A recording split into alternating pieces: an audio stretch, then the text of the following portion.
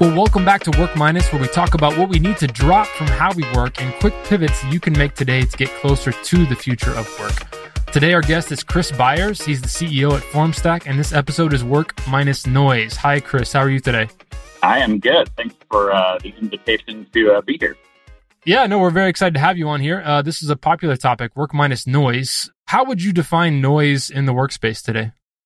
I think noise is, you've got all kinds of noise. Obviously, if you're in a physical environment, you have people dropping by your desk, you've got emails coming in, you've got now often chat communication, and there's kind of, I'd call it work proper noise, and then there's, I'd call it, personal outside noise, and that could be social media and things that maybe distract you from kind of your typical day.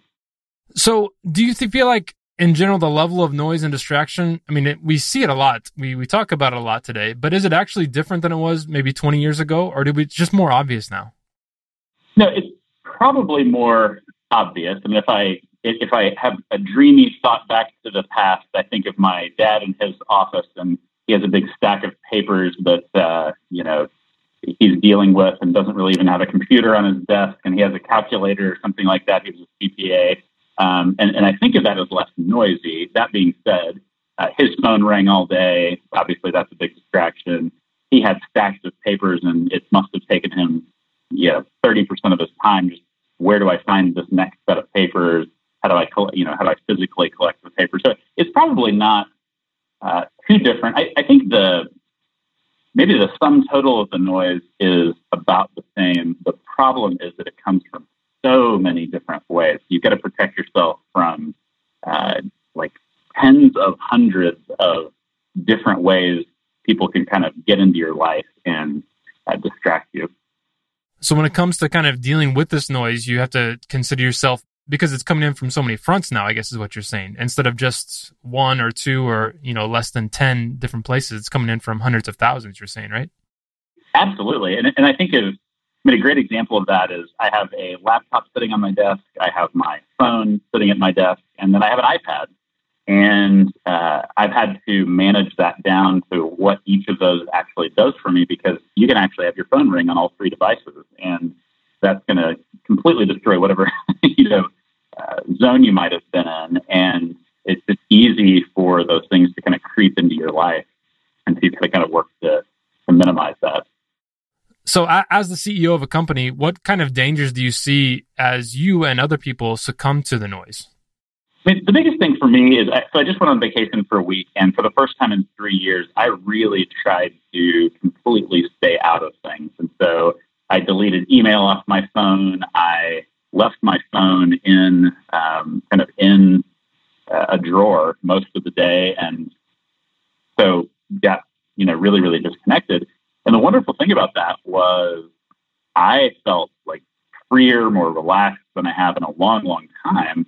And yet it's really, really hard to do that. You feel like you need to stay connected so that people can get in touch with you, and what if an emergency happens? And so, and I think the thing that eventually kind of causes you problems, causes you pain, is you never really get time to step away from things and see things from an outside view. You're in the weeds doing the work, and you never take a chance to step back and say, am I doing the right things? Am I working on the right things? Is this the right structure? And so I think that plays out for everybody, no matter what your job is. You don't have to be the CEO. You can be, solving customer support tickets, but there's a way you go about that probably is productive, and there's a way you go about that probably isn't productive. And if you can step away a little bit, you can actually see that a little bit more clearly. Yeah, I'm reminded of a time when I was doing some language learning practice, and our teacher had told us, you need to take some downtime to stop doing that every once in a while, because something about how the brain works, it needs that time to kind of reprocess, and you start to see things from that outside perspective. As you step away from it, you kind of get a fresher view of what you have done in the past. But when you're always in it all the time, then it's hard to get that perspective. Yeah, that's absolutely right. I think the downtime is, I'll often tell people, if I'm in the middle of a conversation, trying to make a decision about something or make a strategic, call on where we should go, I'm actually very rarely good at making that call in the moment. I usually need to take in the data and then needed to walk away. And often I'll walk out of the room and it will come to me, or I'll be in the car and it will come to me. But those are the moments when I'm actually not connected to everything that I think makes the wiser decisions. So you gave us an example of what it means for how you stepped out of in a vacation setting, putting your phone away. What are some other solutions you've personally practiced to put some of the space around you in the noise? Well, I think about the day-to-day tasks that you start to see in your work world, and I have tried over time to I'll call it delegate some things, but then automate other things. And so within, say, email, I have actually delegated to my assistant the ability to, she can see all of my emails. She can grab things that are just going to be a distraction to me and get rid of them before I ever see them. She can draft emails to people so that most of the work is done. Sometimes in the past, they'll have used things like the canned responses in Gmail to start to, try to automate things. But that is about, actually, email is probably one of the worst offenders. You've got things coming in all the time, and you've effectively got what we used to call junk mail. People just reach out to you whenever they feel like it, and that's a way people get sales done. I get it. I'm not offended by it, but you reaching out to me via email is not necessarily something I need to respond to, even though it kind of feels like, oh, you got into my space, I should probably respond to you. And so I've had to come up with systems over time, again, like delegating my email, to allow that to not kind of distract me and take my time away from what I really need to get done. Yeah, I think the farther we get into this digital world, the more we realize how bad, especially email is, because, email is supposed to be the replacement for the office mail or for your post office box. And yet it's come to this place where if someone's doing work, if they're sitting in their inbox for 4 hours a day, they feel like they were being productive. Whereas, if somebody said, hey, I spent 4 hours just sorting through all my mail, then you would think, man, you're wasting your time. But somehow email has become this kind of thing to say, hey, I'm being productive if I'm doing my email. Yeah, email is a funny thing. 10 years ago, I used to work on really big deals that required lawyers to get deals done. And the way you solve problems is you got on the phone and you talked through a list of issues, and then you moved forward. Today, I worked on a deal real recently over the course of a couple months, and everything was done via email. And the nice thing about that in some ways is you could shoot a quick email and get a very quick response. On the other hand, I felt like you missed an opportunity to actually bring it all together and say, all right, let's get on the phone and just plow through every one of these issues. And so, and actually consolidate that thinking time down to one moment versus 53 moments that come over the course of a week of back and forth emails. And so I think, funny enough, even internally, I will tend to encourage people to get on the phone more than email sometimes. We've lost touch with the fact that you can actually hear somebody's voice and plow through a lot of issues really quickly, whereas we kind of take I'll call it the lazy option in some ways of doing email, but then that creates more threads, more work, and ultimately costs you more time and distraction. Tell me a little bit more about the automation side of things. You said sometimes you spend time trying to find ways to automate things to reduce noise. How does that work for you? Well, I mean, some of the simple, I'll call it automation. It's not exactly automation, but some of the simple things are actually getting rid of certain apps on maybe a given device. And so we use Slack internally for chat. Well, I find that that's helpful in one plane, like on my computer, chatting is good. Sometimes I'll leave it on, but I'll often remove it from my phone because it then creates this, again, distraction or something that's going all the time. And it goes into the night. We have people who live all over the world, and so it can be going just about any time. But the other thing about it around automation is, a great example of something we did internally recently was we built an HR or the employee annual review process. We actually developed that into a workflow so that, an employee comes in, kicks that process off by doing a self-review. That automatically goes to the manager who does their review, which goes back to the HR team, who can then say, okay, great, here's the score this person got, here's the raise they should probably get. And I think in terms of automation, the biggest thing we face is we don't stop and just simply ask the question, what is in my workflow, my day-to-day workflow, that could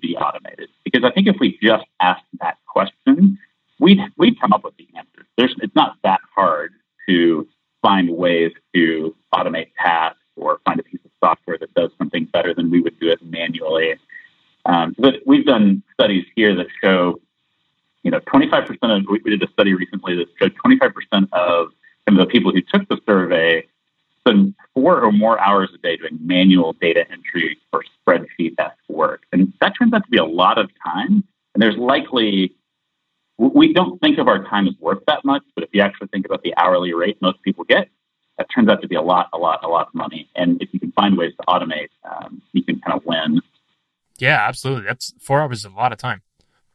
Tell me a little bit more about how systematically, as a company, Formstack is finding ways to reduce noise. You've talked about you personally, but what about as a whole company? I think we probably do it poorly, like most people do, even though we build a workflow product, and you're familiar with this, I think, too.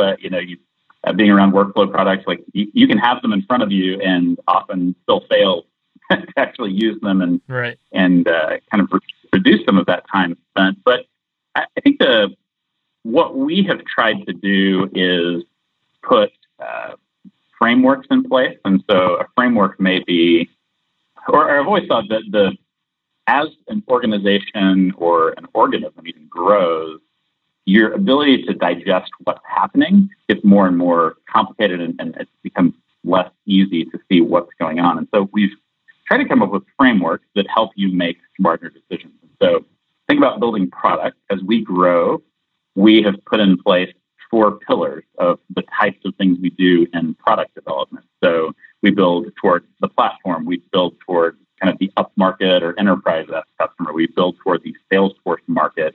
And so putting those frameworks in place actually makes decision-making, and I'll call it automate decision-making. It doesn't exactly automate decision-making. That's not the real thing. But you need to pull out all of the extraneous things that stress you out and decrease your ability to make decisions and kind of minimize those so that you can spend all your time saying, all right, I already know we need to develop for the Salesforce market. So let me make decisions within those buckets. So frameworks are the beginning of that, but that allows you to start to create systems around those frameworks and pillars to move things quicker and to kind of make operations work better. No, that sounds great. As a great way to be able to build in those systems that people know already what's going on ahead of time so that they can make those decisions better. You talked about the fact that you have a lot of people on a lot of sides of the world interacting with this. As you work with other cultures, you realize that a lot of times it's in that chaos that a lot of people prefer to be in. There's some cultures that prefer just to and people as well that prefer to say, I just want to show up to work, do my 8 hours and go home. Whereas others say, I got to be around people. I got to be distracting people because that's how we get work done. If we work independently, then we can't collaborate and get better and innovate. So how do you find a way to balance that tension within your company?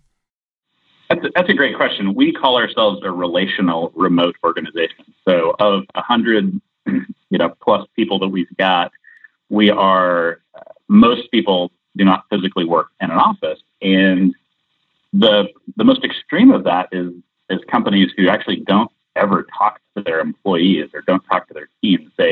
Everything is written communication, or it's all about producing a project or something like that. We feel like that, you know what, you actually are extremely productive in an environment like that. You can sit behind your computer all day, actually reduce distractions, especially if you're at home, and you can get a lot done. The bad news is you, over time, lose a lot of energy that you get from other people around you. And you don't get that collaboration. And so we heavily use Zoom, and not just and Zoom is kind of video conferencing technology. Right. You could use that for just audio. We very strongly encourage people to get on video on a daily basis. And so that allows you to get on with people, collaborate with them, but also allows you still plenty of time during the day to be productive and get the things done that you want to get done. And so it's definitely a balance, and you can actually get on too many video calls where you might as well be in an office sitting in meetings all day in a conference room. It can turn out to be the same thing. But the balance, you're right, is important. From a productivity standpoint, no distractions, no people around you is beautiful. But a lot life without people around you is also really probably pretty sad. So I think it's important to find ways to, interact more with the people around you. Do you think that remote working exposes you to more noise than co-locating does?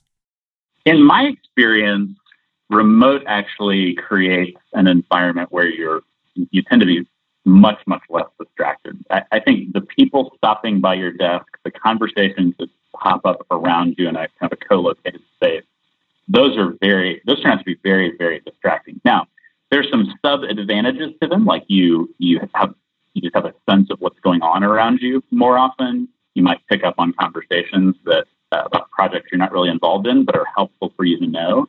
You miss that in a remote environment, but it's definitely distracting and hard to get focused.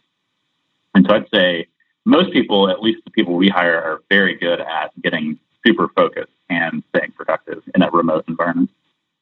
Good. All right, Chris, tell me one really radical thing you would do to help your team be exposed to less distraction and less noise. What's one very kind of far out there idea you have?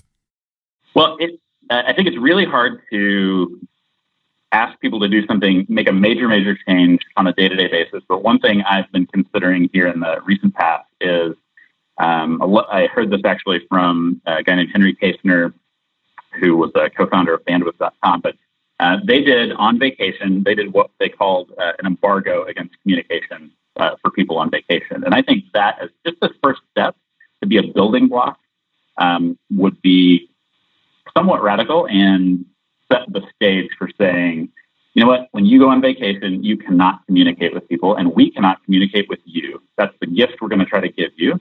And that becomes the basis for saying you are allowed to, at times, completely disconnect from work so that you can get a perspective on life and perspective on your work and know that every day, every moment is not about you just working here. So that's probably what I would, what I've been toying around with. And maybe your question will get me to get some movement on that. Yeah, you should absolutely do it. I heard about one company that whenever somebody went out of the office on vacation, they put up an autoresponder that said, if you email this person that said, this person's on vacation, they get back on this day, you can contact them. And then they said, and your email will be deleted. So just very clearly, like they're not going to get this message. You can contact them later. I thought that was brilliant. Yeah, I like that. Very good. All right. Well, tell us, Chris, we've been talking about a world of work minus noise. What does that look like in the future? If we can achieve that, what kind of company are you talking about? What are the positive aspects of that you see? We all get in this mode where we tend to repeat the things that we see around us, and repeating this, especially in a business, what that often means is we look around at competitors or people doing similar things and we say, oh, look, they built this feature. We should go build that feature. And I think what that turns, not distract and not getting rid of the noise, and that's a bit of the noise, what is somebody else doing, doesn't allow us to step away and get really creative and solve some really cool and interesting problems. So I think as we can find ways to get rid of the noise, we can see some of the most creative outcomes from businesses come out that we've probably ever seen. Well, great. Chris, thanks so much for being on the show. People want to connect with you, formstack.com. You're on Twitter as well. Anywhere else they should go to? Those are probably the best ways to connect. All right. Well, thanks so much for being on the show. We appreciate it. And we look forward to talking with you again soon. All right. Thanks, Neil.